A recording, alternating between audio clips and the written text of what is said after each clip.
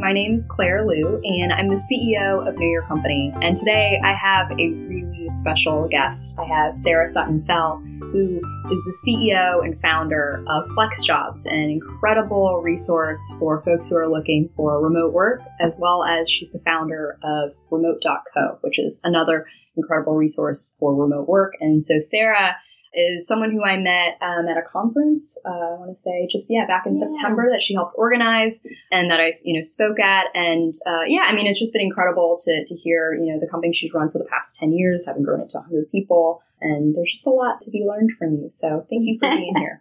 Thank you for having me. It's great to be in Chicago. Absolutely. Yeah. And so Sarah's actually in from Colorado on this very snowy day. So we're very happy she could make it.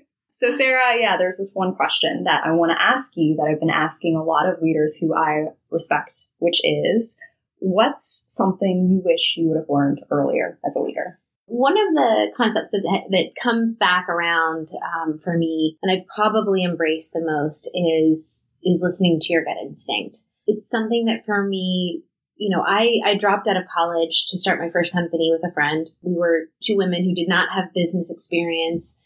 It was a passion idea. We created the first online entry-level job database. Wow. And how old were you at the time? We were 21. So we dropped out. We convinced our parents to let us have a semester off.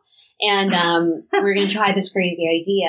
But it was right when the internet was coming out. It was 95. So it was pretty early in terms of getting it adopted. And I went to Berkeley, and it was one of those times where you still couldn't get email addresses readily. I mean, it was really, really pretty early. And we loved this idea. She was going to be a teacher. I was going into international relations. So neither of us had business background. And when we dove in wholeheartedly, and we tried to teach ourselves everything we could. We read business books. We were just diving in and starting to raise money and all of these different areas. And the internet culture and kind of this youth entrepreneurship movement really hadn't started. It was pretty new. And so we were young, and we had a lot of people telling us that we had a great idea, but here, you have to do it this way or this way or this way.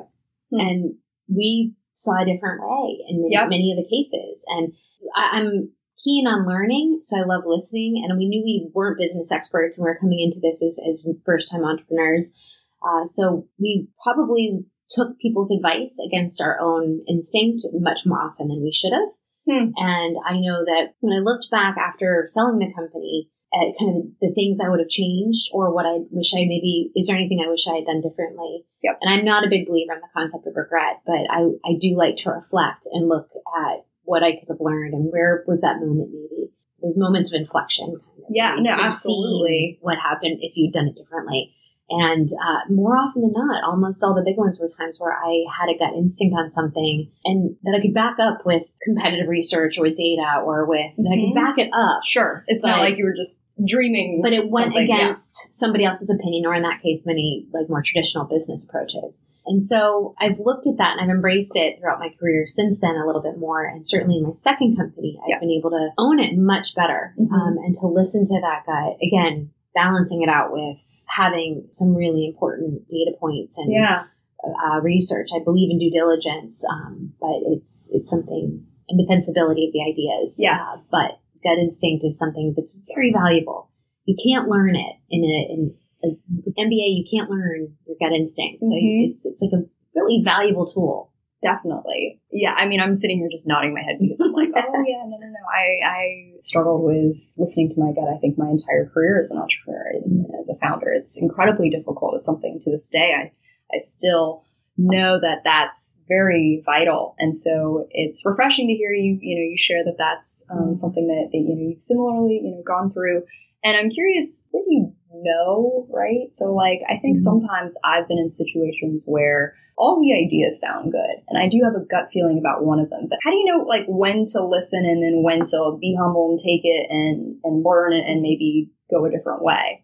For me, there's probably two main situations, then some in between. But sometimes there are situations where you just really believe in something and it might not make sense but you really feel like it's right. Yep. And you have a real strong sense about it. And you might not be able to make it defensible from all of the data points at this point, and you need people to have a little faith. And you're having little faith that something about your experience and where you are at that time and place has given you this insight that it's good to listen to it. And I think depending on the type of leader you are, generally, if you have a team behind you or people you're working with or investors or what have you, but you've earned it a little bit. Yeah. They trust you. You're the leader for a reason. Yes. And I think you can't tap into that all the time. You have to see it for select moments. Right.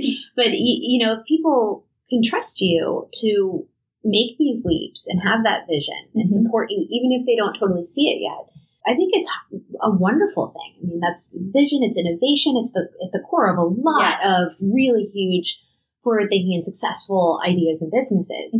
Again, you can't do it all the time, though. So the rest of the time, I really focus on defensibility of ideas. And not only for myself, but for my team. I might have an idea, but I really look at what can back it up. Yes. And making sure that, does it make sense for the company now? I might have an idea that I love, and I think it's going to be great. We definitely are going to have to do it. Yeah. But now actually might not be the time. And at our first company, we had people coming to us with ideas all the time. And we had no shortage of ideas, as any healthy company does not have a shortage of good ideas.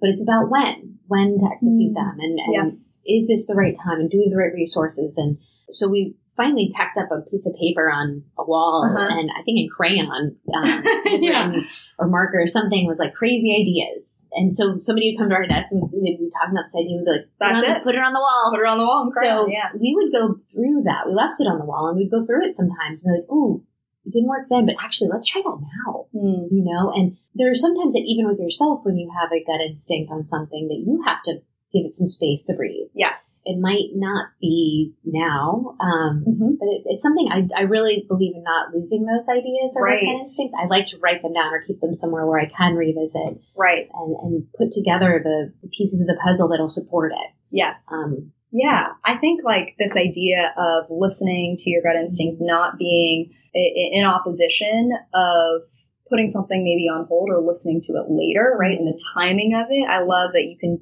do both, and that listening to your gut doesn't always mean just sort of doing it right in the moment. Yeah. And then also what I thought was really interesting is, you use the word defensibility, which I think a lot of people, they don't associate with gut instinct, right? It's one or the other. You can either defend it and sort of state a case, or you just listen to your own little maybe crazy inner voice or whatever. And you're saying, no, well, they're actually very complementary and they should be used very much together. Yeah. So I think that's really wonderful. Another thing I was thinking about too is, again, just sort of personally reflecting on, how I have always tried to find ways of, how do I get better at listening to my gut, is a lot of times there have been moments where I do not listen to my gut because I'm scared of it not working out. The difference between just going with an idea where it's fully defendable and everyone is on board versus it's just you and it's just your kind of idea.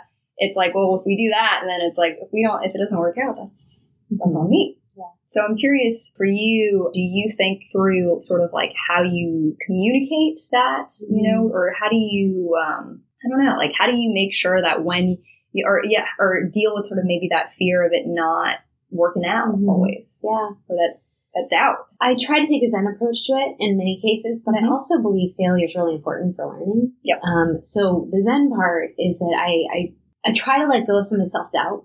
I think that it's inherent in all of us. And I think with entrepreneurs, and it depends on who you have on your team too.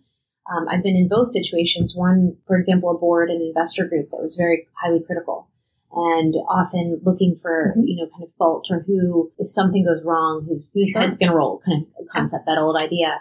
And then my current investors and board members are, the first time when something goes wrong, the first thing they say is, how can we help? Yeah. And that shift is monumental. I mean, obviously in a successful organization that's going to push limits or be innovative, you need risk. Yes. You need people to feel comfortable taking risk and putting themselves out there sometimes. However, you don't want people doing it blindly or without kind of that, thinking it through, that defensibility, kind of that balancing the strategy, the short and long-term risk, the short and long-term benefits, et cetera. So I do try to look at it as a long road, though. And if you have a team, if you can build a team with you, both colleagues, and if you have funders who can understand and be there as the longer game, that one failure doesn't reflect negatively. In fact, pushing yourself outside of your comfort zone can often be a much more beneficial situation in the long run. Yes. When it's done occasionally, when you're not doing it and falling flat on your face every single time. Right. But falling on your face is an important lesson. And it's a lesson. Yeah. And you learn a ton from it. It's a lesson. Yeah. And it makes you more strategic next time and more, careful in your due diligence. And yeah, I view failure as an important part of growth. It's not something I encourage, and I try to set people up for success. Sure. Right. But I'm a mom, and I have 2 kids, and it's obviously the same thing. You want them to have some failures. They learn consequences and learn how to plan things out more. So absolutely. Yeah. I was also thinking about and wondering with this idea of, trusting yourself and being okay with maybe it not working out, right? And letting go of that is, you make the decision, right? You make the call, but then it's, there are all these other people, whether it's employees, board members, investors, partners, who you have to now share, okay, we're going with this. We're going with the gut decision, right? How do you do that? How do you think about that? I'm curious to learn more about, your thoughts around that. I think collaboration and kind of engagement within your team is super important. And so it depends on what we're doing, but I feel as if I try to get my team members to have ownership as well. Yeah. Our company is a very mission-driven company. We help people find jobs. Yep. We help people find better situations in their lives. And that's something that from every single person, every single role in our company, we can find ownership of. We have researchers who go out and find jobs to add to our site. Yeah. And, you can consider that a pretty straightforward, in some ways, simple job.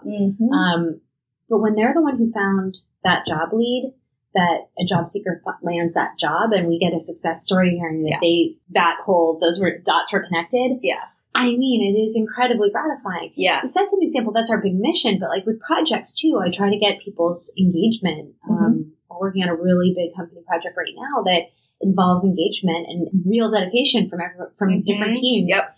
And it was my idea. It was my crazy idea to do this. Yeah. But having people feel they have a voice and having ownership in it as well. And also validating their concerns. Yes. Really listening and soliciting feedback and constructive criticism and why they think it's a good idea or a bad idea. And then if they can come around too, you get them on board. Absolutely. And they'll fight more for it or be more. It's exciting. It generates excitement. Definitely. I mean, I was curious because I think there's definitely moments where, you make the call and then you're like, okay, are we just going with it? And it's so much more than that. It's, like you said, you have to give people ownership and make sure they're cultural thing. I mean, if your culture is, you don't want to be the blind leader, right? Yes. You don't want everyone just following you and not questioning.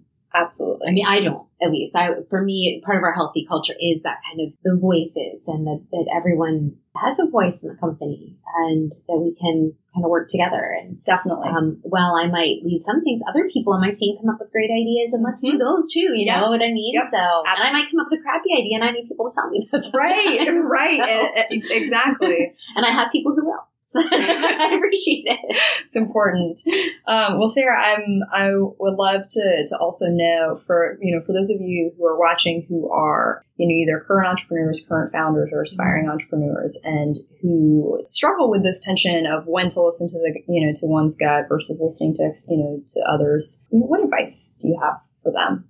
I think that as an entrepreneur or as you enter this, it's hard. I think being patient with yourself is really important. It's not my strength. I will be the first to admit that that's something I have really had to work on, not just for myself, but probably more so for how I work with my team members. If I were just a solopreneur and didn't have anyone else working for me, it would be no problem. But, when I do work with other people and being able to be patient that way in terms of how you get ideas and understanding that not everybody gets to a decision place or gets somewhere the same way you do. Yes. Oh my gosh, that's so hard. It's really hard. There are other times where people are just going to have to try to run and keep up if that's the case. Or, you pick your moments. I think that Zen component. I view my business and probably even things in my life a little bit more pink in the wash, more than I ever used to. I think I took a lot of individual cases very to heart. And I still take a lot of pride. Integrity is like my number one word in my company. And you have to have integrity in every given point. But the pink in the wash concept has helped me with being patient, realizing that not every single thing has to happen the exact way I thought it would. Yeah. So if that means I'm trying to engage somebody to, I have my gut, and if you're trying to listen to your gut and you want other people to be listening too, you have to, I don't know, give them a little space sometimes. Yeah. But I do believe that balancing the logic, like my brain works in an art and science way. Yes. So probably the gut is more on the art side generally. And I like to bring in the other side as well. So sometimes I can have an idea and I'm not sure if it's that great, or it's like a gut thing that I'm like, I'm not sure. So let me look at the numbers. Let me look at the strategy. Let me look at all this. And that'll help me. It'll help it be like, yep, this is a good idea. Or nope, that's not a good idea. Yes. And then other times you just really have to, I don't know, listen to voice. Right. When I started my company, and I imagine it's the same, or both my companies, they're ideas I had that I couldn't get out of my head. And I think that is what is a common story for many people. Yes. And that's the kind of gut instinct that I think you shouldn't try to shut out. Right. You have to really listen and explore and vet and give it the kind of the due diligence, the attention it's asking for. Yes. There's a reason for that. Definitely. I mean, Sara, that idea of patience, right? Of patience with, not everyone getting what your gut instinct is on something, and that it's not going to come out clean. It's going to be a little messy. A little color's going to rub off on those white sheets or, towels or whatever. And I so appreciate that reminder. And then also, this idea that, listening to your gut isn't just sort of one pure channel, but it can be complemented with, this both art and science, like you were saying, backing it up. And so thank you so much for being here, for stopping by from Colorado and sharing some of your wisdom with all of us. We appreciate my pleasure. Thank you so much. And I appreciate what you're doing and kind of pulling information from entrepreneurs and helping to share that with other entrepreneurs and business people. But I think that trying to pay it forward and not recreate the wheel when you don't have to, learning from other people's experiences is really critical. And it's something that I haven't always had in my career, and I think is fantastic. So thank you. Awesome. Thanks.